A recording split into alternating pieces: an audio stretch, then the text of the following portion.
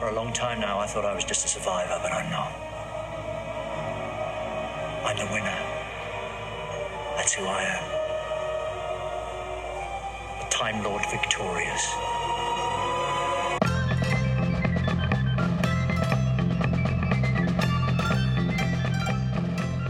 You're listening to the Trap One podcast. I'm Mark.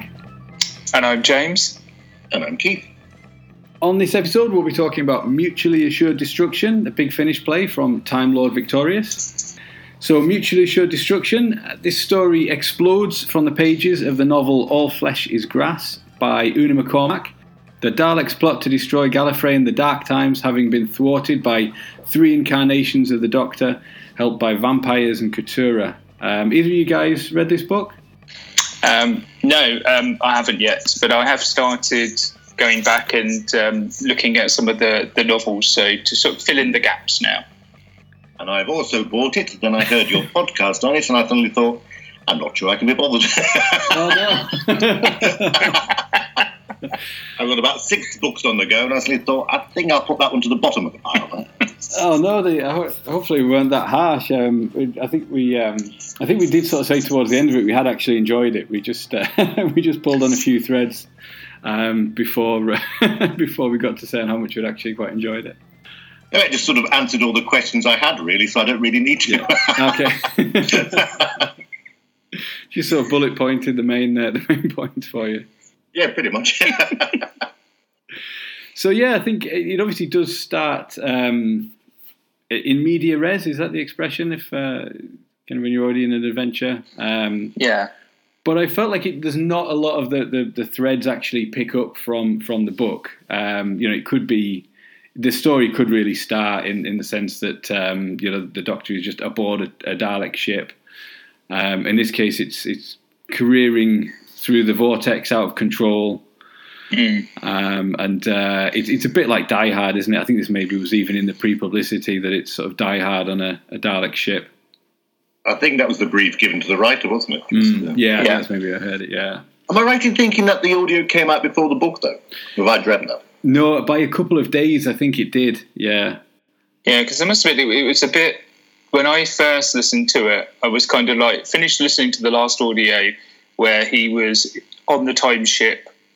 They were working together to go back to the Dark Times. So then suddenly they're on a ship that is exploding all over the place. And I really got that sense of, I've just missed something, haven't I? Yeah, I had a total culture shock on that one as well. Yes, it was like missing it. And the tone is so... the tone of all 3 stories is very different, but you're suddenly...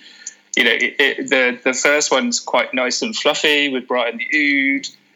The second one is more about the sort of manipulation of the strategist, and then suddenly, you're into this full-on action sort of story, which really doesn't pause for breath. It just hits the ground running and just goes for it for the hour. Yeah, absolutely, and I think what we all said before we started recording there. It's quite full on the first time you listen to it, and then on the second listening, I think we all enjoyed it a bit more, and you take a lot more in, I think. I think with the Time Lord Victorious thing as well, you're also trying to listen out for bits that might be connected to it as well. I think on the second listen, I just sort of like listened to it for itself rather than what I was meant to be pulling out of it. Yeah, I think I was doing the same, and again, because I've not read some of the novels, you're listening out for things, and you're like, oh, is that something connected with something else? And like you say, my third listen of it, which happened to be on Sunday, I actually really enjoyed it. I just sort of went out for a walk listening to it, and it was just an enjoyable Doctor Who story. And I was less in sort of involved in trying to find all the Time Lord Victorious stuff, or in my first listen, trying to actually work out what's going on. So, it does grow on you. I think the main links in this one are to the previous Big Finish stories.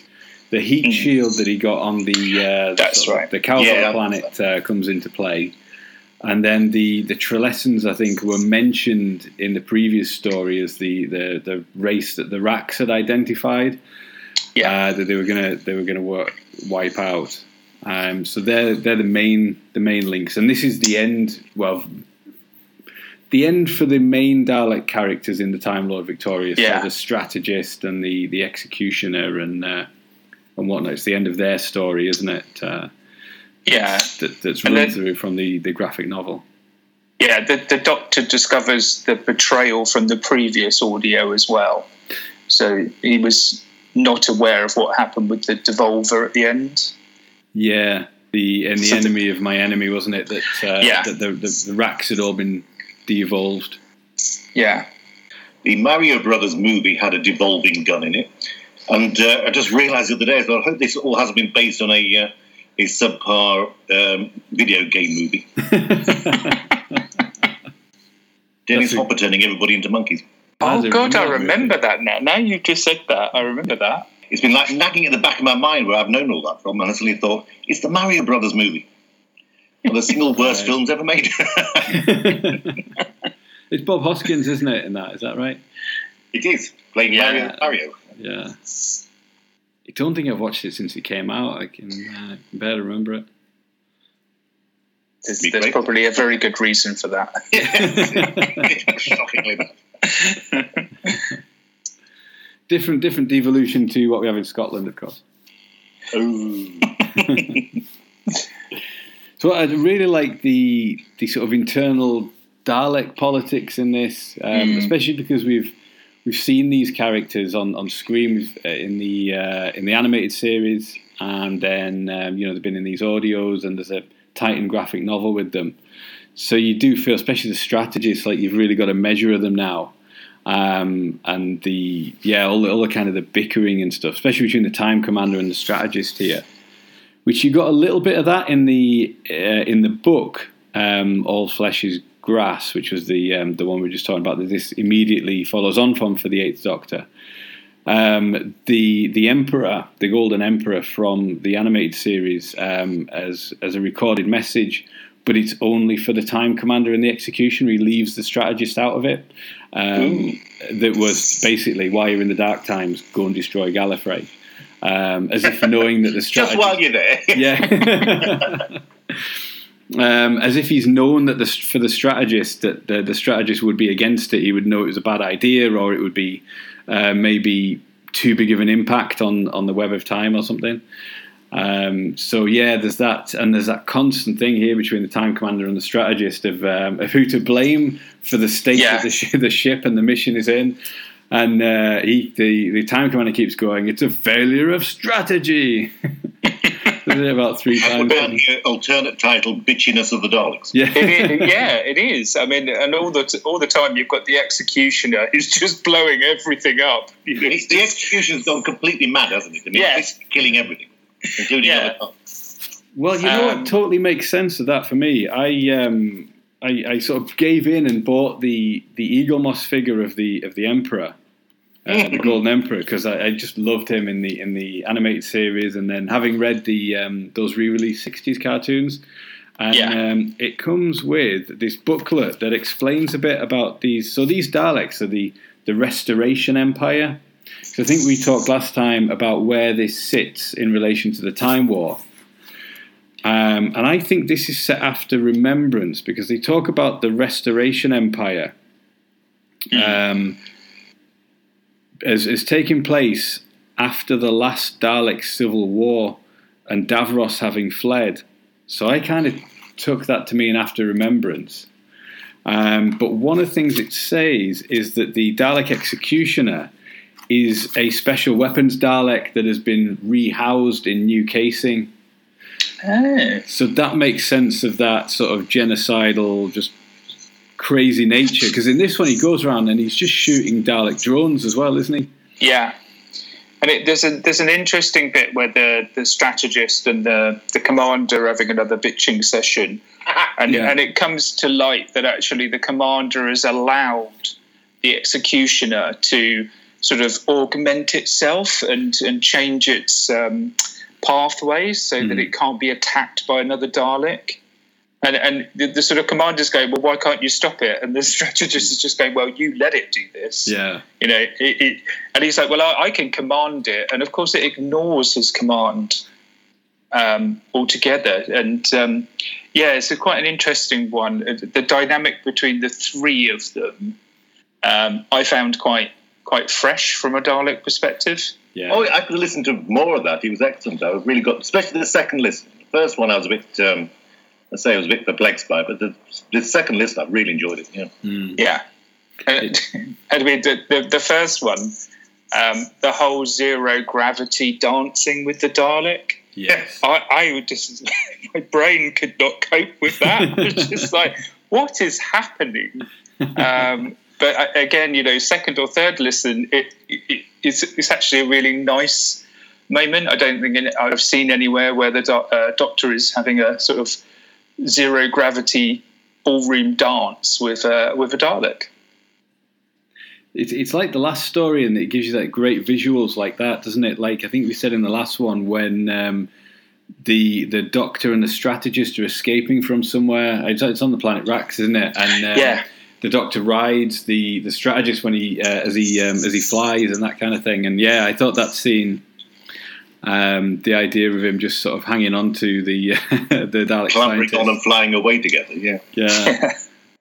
Yeah, that's there's some great stuff in there. And then when he switches the gravity back on, doesn't he? And sort of crashes down. And he ends up with a bent gun stick and a broken eye stalk and all this sort of stuff.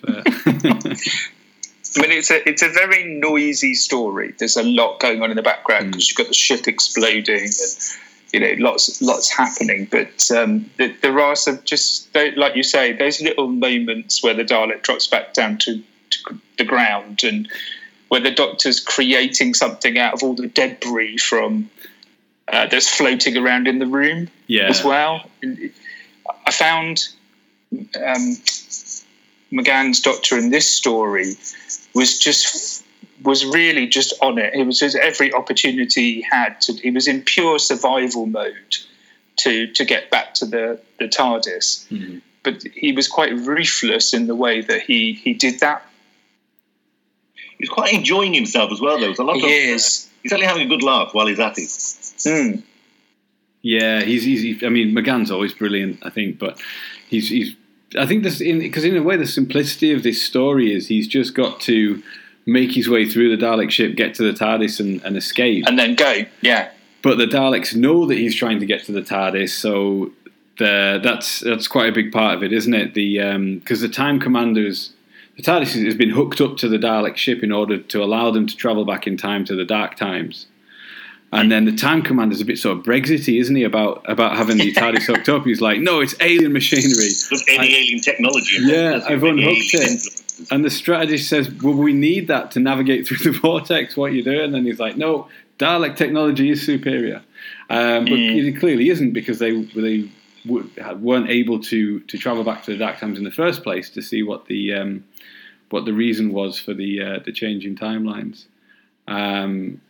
And then, so it's this whole thing where the strategist thinks, no, you've got to be very, very careful with the Doctor because he knows how dangerous he is, because he's a really old Dalek, isn't he? Yeah, I have to say, I like the strategist. I think the strategist is a very clever character for a Dalek. It knows the Doctor. It can anticipate what the Doctor's doing, even though none of the other Daleks around them really understand, how dangerous the Doctor is. So when the commander says, I will stand by the TARDIS until the Doctor gets to me, and the strategist is like, yeah, that'll work, won't it? And just goes off to go and find the Doctor. So do we think the strategist did betray the Daleks, or was it just he had a scheme that the other Daleks couldn't grasp? I was puzzling about that. So at the end, where they sort of double cross each other, don't they? So the Doctor records the strategist, and then the strategist says, I've only let your companion live so that I can force you to open the TARDIS. There is that in my head. There is a nagging doubt as to, would the strategist actually have just gone with the Doctor, or was that the end game? The end game was to force the Doctor to open the TARDIS so the strategist could. It's sort of nicely ambiguous, really, isn't it? It is, and it picks up on that idea from the previous story where the Doctor and the strategist. The strategist saves the Doctor's life several times because he sees the Doctor's worth to what he wants to achieve. And I just wonder if at that point the strategist still needed the Doctor or still wanted the Doctor around. So yeah, you're right. There was no clear sort of defining this is what he was up to. So yeah. To be honest, the McGann travelling with the time strategist would be a box set I'd paid for. That would have been a fascinating setup. Probably short-lived, obviously, but I think in the sort of wider Time Lord Victorious arc as well, in the graphic novel, Defender of the Daleks, the strategist spends quite a bit of time with the 10th Doctor. So he knows the Doctor really, really well, and in the book All Flesh is Grass as well. He's as in this, he's the one that can anticipate what the Doctor's going to do. There's a point where the Doctor sort of stumbles across the Daleks' wider plan in the book, and only the strategist knows that the Doctor's there and figures it out. And it's so yeah, I kind of get the feeling he would have gone with the Doctor because his position became really untenable aboard the Dalek ship. That the Time Commander would have tried to destroy him and turned everybody else against him. But it wouldn't have been to be a companion. It would have been to take control of the TARDIS, take it back to the Emperor. Because in the animated series, it looks like he may be betraying the Emperor and siding with the mechanoids, doesn't it? At one point, but it's part of this wider plan. But even at the end, the Emperor gives sort of like the strategist sort of barbed comment, doesn't he, about who's in control? Yeah. At the end of the animations, there's obviously a degree of distrust there. Mm. And if in the book he did sort of like do instructions behind his back, again, the Emperor's not entirely trusting his motives. No. But then I kind of, at the very, very end, do you think the strategist survived? I hope so. Because he's brilliant. I'd love to see more stories with him. And that's the thing, you hear an explosion, but you don't know if it's the whole ship exploding or... That's the ambiguity of audio, isn't it? Yeah, because you can hear the strategist saying, I'm a Dalek, I will survive. Not in a Gloria Gaynor way, but, that would have been an interesting twist at the end. Came out and did a musical number. Again, there was that ambiguity as to actually, was that the end of the end of the strategist, or did the strategist somehow manage to survive? And hopefully, like you say, crop up somewhere else at some point. Yeah, it'd be great to see him back. I think it's such a good character, Probably other than Davros, even like the most interesting Dalek character. I suppose with Nick Brigg doing the voice and he's the executive producer, if he's enjoyed doing it, the character's probably going to come back. Yeah. But we don't know what the licensing is with this because the Time Lord Victorious is a BBC creation, isn't it? Yeah. Do they have the rights to the characters and they've just lent them out for this? Or do Big Finish have the rights to use these characters again? It's an interesting one. No, I've not thought of it that way. I suppose, yeah. How much can you copyright the word strategist? The strategist as well is also doing a lot of what the time controller does in the other stories, isn't it? So yeah, it depends if they need two characters who more or less do the same thing. You see now you've made me worried that I may not get my Brian the Ood spin-off series because that's the one I'm waiting for. So, just spoilers, is Brian still alive? Yes, Brian survives the end of the book. His story ends with in All Flesh is Grass. So that is possible. But in my head canon, he goes on to be in the space prison with the 13th Doctor, having teamed up with the Sycorax. Yes. Oh, wouldn't that be good? Oh, that would be a nice tie-in, wouldn't it? In the cell next to Angela. Yeah. That's what I choose to believe anyway. Because, the character still is a killer when all's said and done, isn't it? It doesn't really deserve to be let off scot-free. Yeah. Very true. It is, but it is just that lovability Yeah. just I'm going to kill you, but do you want a cup of tea first and a and a Garibaldi? It's just, I'll be nice to you. Yeah. Yeah, he's very suave.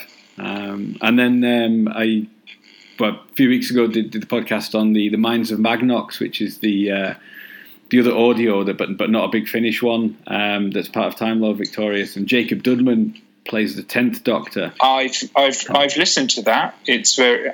I quite liked it. Yeah, it does a reasonable impression. Well, it's an amazing voice, man. I'm so impressed by it. At times, I thought it genuinely was the 10th Doctor, and it's really good. I quite liked it. I thought his impression of Brian, of Silas Carson. Yeah, he's very, very good impersonation of Silas Carson as well. But that was good for getting Brian's backstory. I really appreciated the chance to hear about his origins. What did you? We talked a bit about the Daleks. What did you think of the other? I mean, it's a very tight cast. What did you think of the other two sort of characters that were sort of brought in? From that were defrosted, if you like, after a little while. Padding. Your thoughts? I'm glad you said that, because I kind of thought. Short. We need to put some people in to be shot here. I thought Groth was just like he was there 1 minute, then he went away to get some weapons, and then he sort of confronted the executioner and died. And I was kind of like, okay. He was like the Star Trek equivalent of a red blazer. He was just sort of like, we'll take him on an away mission, but don't really find out much about him, because he was going to be killed off in the first 5 minutes. Yeah, as I say, my character names wasn't here are Padding and Filler, because I generally thought that's more done there to extend the plot a wee bit. It was interesting to get one of these races that were, on the path to becoming like the Daleks or the Cybermen, I suppose. But early on, and Groth probably was, maybe a bit of a mirror of the Dalek executioner, in that he'd been selectively bred and trained to be a soldier, hadn't he? And that was. And was scared and entirely useless. So it wasn't a very good reading program, really. Whether that was supposed to be reflected on what a bad time they had at those sort of the Daleks plungers previously, because they'd all been sort of like captured and tortured, haven't they? Yeah. So because I don't know if these characters have appeared previously, but since I didn't know them, I couldn't tell whether we were meant to see like a change in their personalities or whether they were just brand new. They're brand new in this story. They're mentioned in Enemy of My Enemy, and it ties in a little bit with the book, in that the Daleks have spent a lot of time in the Dark Times. I think the 8th Doctor, somebody calls it shopping, that they've been collecting samples of loads of different races that are around in the Dark Times but aren't around in their time, for sort of genetic manipulation and that type of thing. Which is ironic, because the Time Commander doesn't want any sort of alien influences, does he? So he's sort of like, he's been shopping for something he doesn't want. And then in Revolution of the Daleks, they're very much back into absolute racial purity, aren't they? Yes, absolutely. Hypocrisy of the Daleks. Revolution being very similar to Remembrance, in that sort of, the whole speech that the Doctor and Ace, where they talk about the blobbiness of the Daleks. Yeah, not pure in their blobbiness. Yeah, that's the one. Yeah, I thought these characters, I mean, obviously, one of them is now, we assume, going to be a companion in another story, Tiska. But I just, part of me was thinking, is this, I was thinking the same as you, Keith, is there some significance to these two characters linked to other stories? Because I didn't get it. And it was kind of like the Daleks were just trying to save power, so they were just like, switch the freezers off, just defrost them and kill them, it's fine, we don't need them anymore. So it was kind of odd, and I wasn't quite sure what purpose they served, other than a bit of padding, like you said. There's something to make Gant talk as well, because he can only talk to himself for so long.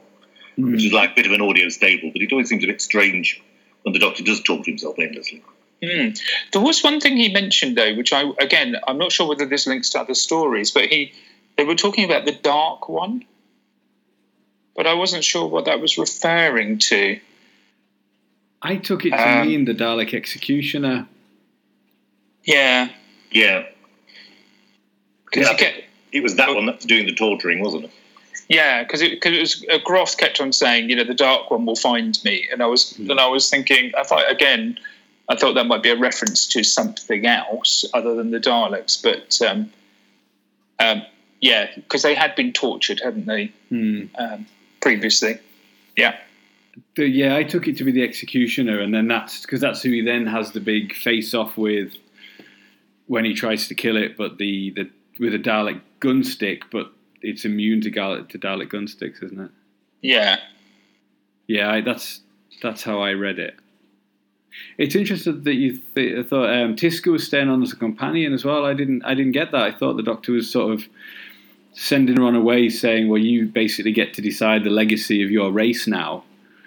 He was going to drop her off somewhere, but he didn't actually do it, did he? So she's still at the end of the story. So he was talking about her. Yeah, he was talking about her finding her place in the universe, and I took that to mean, come with me for a few adventures, and then we'll see how you get on. Ah, right. I thought it was nicely ironic that he was talking about her being the last of her kind, considering what's coming up in his future. Yeah. There's quite a bit of sort of foreshadowing, isn't there? He talks about war quite a lot, and although from his perspective, that time war and everything hasn't happened yet, but there's a lot of hints that where he's going to stand with the time war, and obviously he tries to stay out of it as long as possible. That was quite interesting. There's some good stuff in the book as well, because he's hanging around with the 9th and 10th Doctors of their perspective of being sort of post-Gallifrey, and the 8th Doctor being blissfully unaware. So when they save Gallifrey in the dark times, and the 8th Doctor's just like, "Oh, good old Gallifrey, keep meaning to pop back. Do you get back very often?" and stuff like that, But they can't let him know. So it's and especially the 9th Doctor's all very still cut up about it as well, I was going to say his Doctor was very scarred, wasn't it, for that whole season, especially when in Dalek, when he comes across the Dalek for the first time, you just realise how damaged he is by what's happened with the Time War. Yeah, because I found that very jarring when I first watched it. But I like it when the Doctor's a bit more just sarcastic with the Daleks and rather than kind of freaking out and banging on the door to be let out. Yeah, I prefer that sort of like the way that maybe Pertwee would just have some withering remark, like in Day of the Daleks, something when he meets them. Yeah, or Colin Baker, where he just walks in and goes, "Oh, I see you've been busy." It's just so casual. But then as that first series went on, and you learnt a bit more about the Time War and the what had happened, it made sense of it. But on the first watch, I thought, no, that's not how the Doctor deals with the Daleks.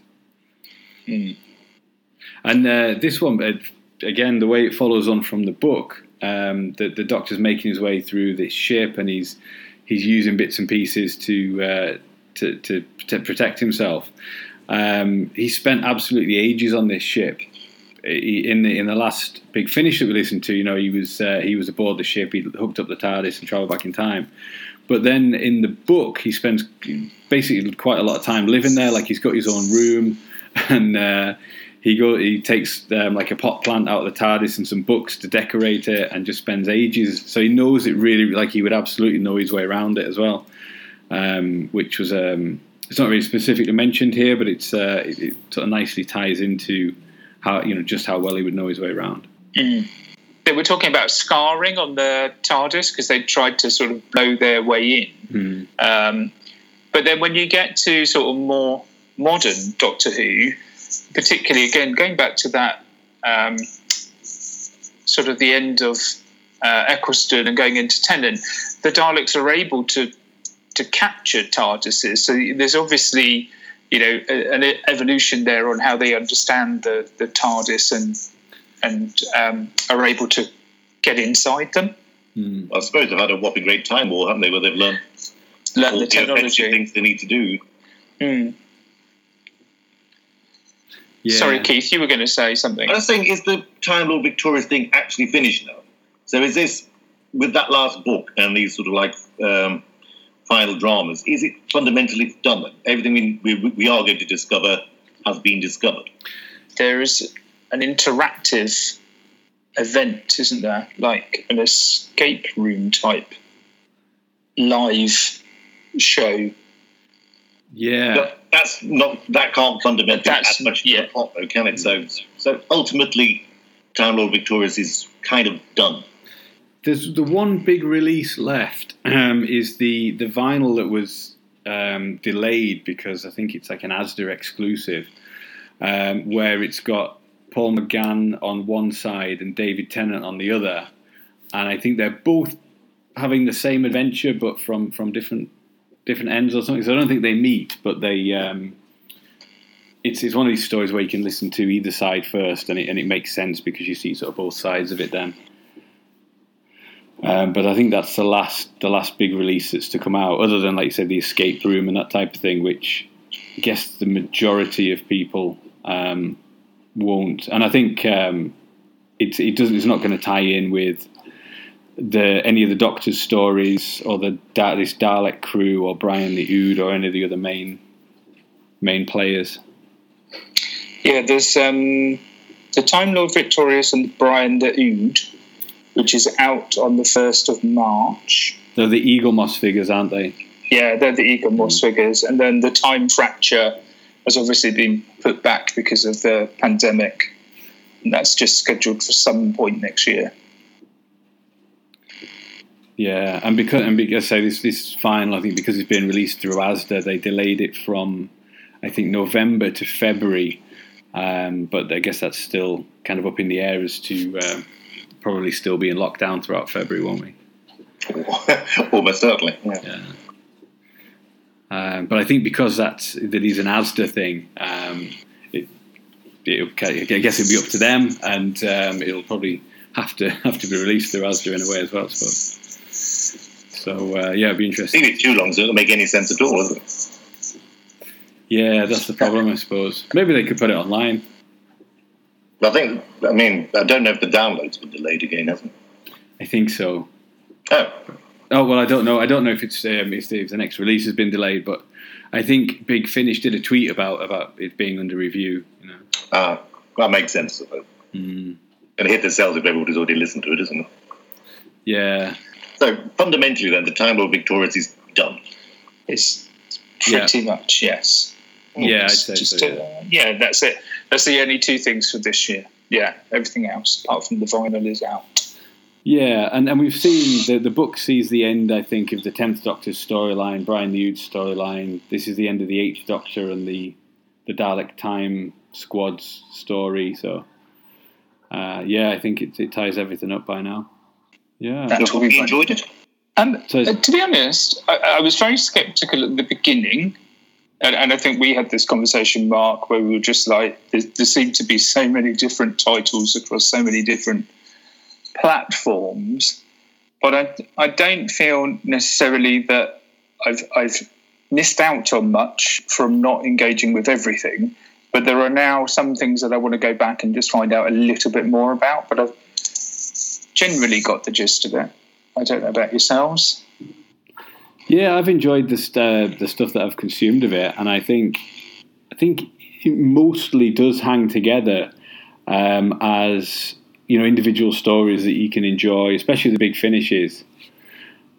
They don't need a massive amount to have consumed the other stuff. But there are lots of nice little links that make sense and tie together the more of it that you do watch or read or listen to. So fundamentally, the books have been the sort of like the main thing, and everything else has been sort of like spin-offs from that, extra detail. I think the books are the sort of the tent poles. Yeah, they kick off the whole thing with the 10th Doctor going back in time and taking on the Katura.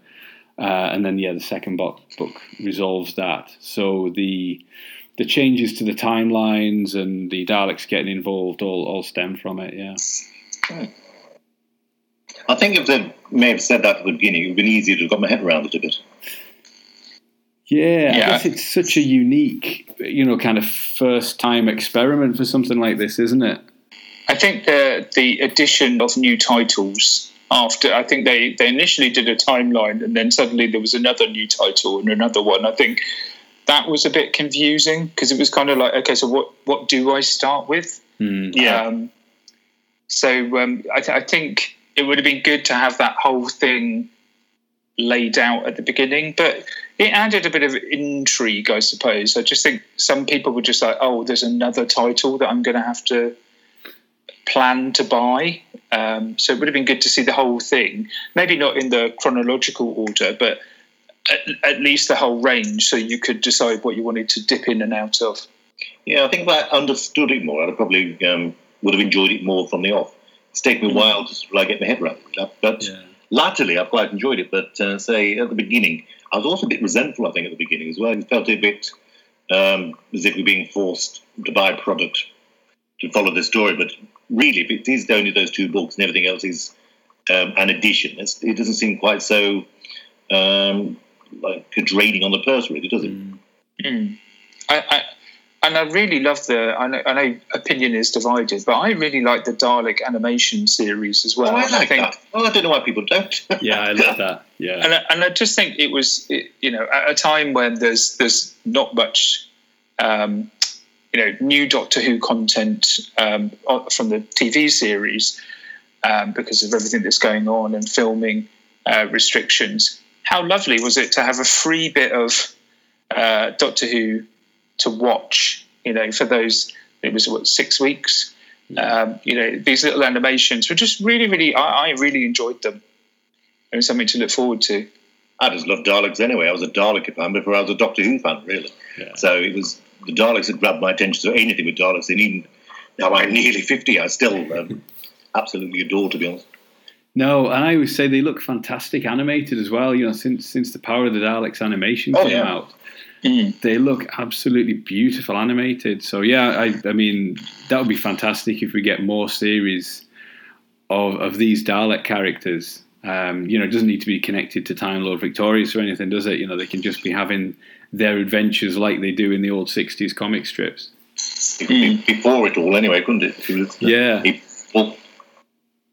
That's it. And so at least we know the Emperor has survived. Because he didn't travel back in time and he's not on this mission. The hope is the strategist has survived. And I think the Dalek Executioner, there's more than one of them as well. I think it's just like they've brought one of them on this mission. It's not like there's only one in existence. The particularly mad one. Yeah. Yes.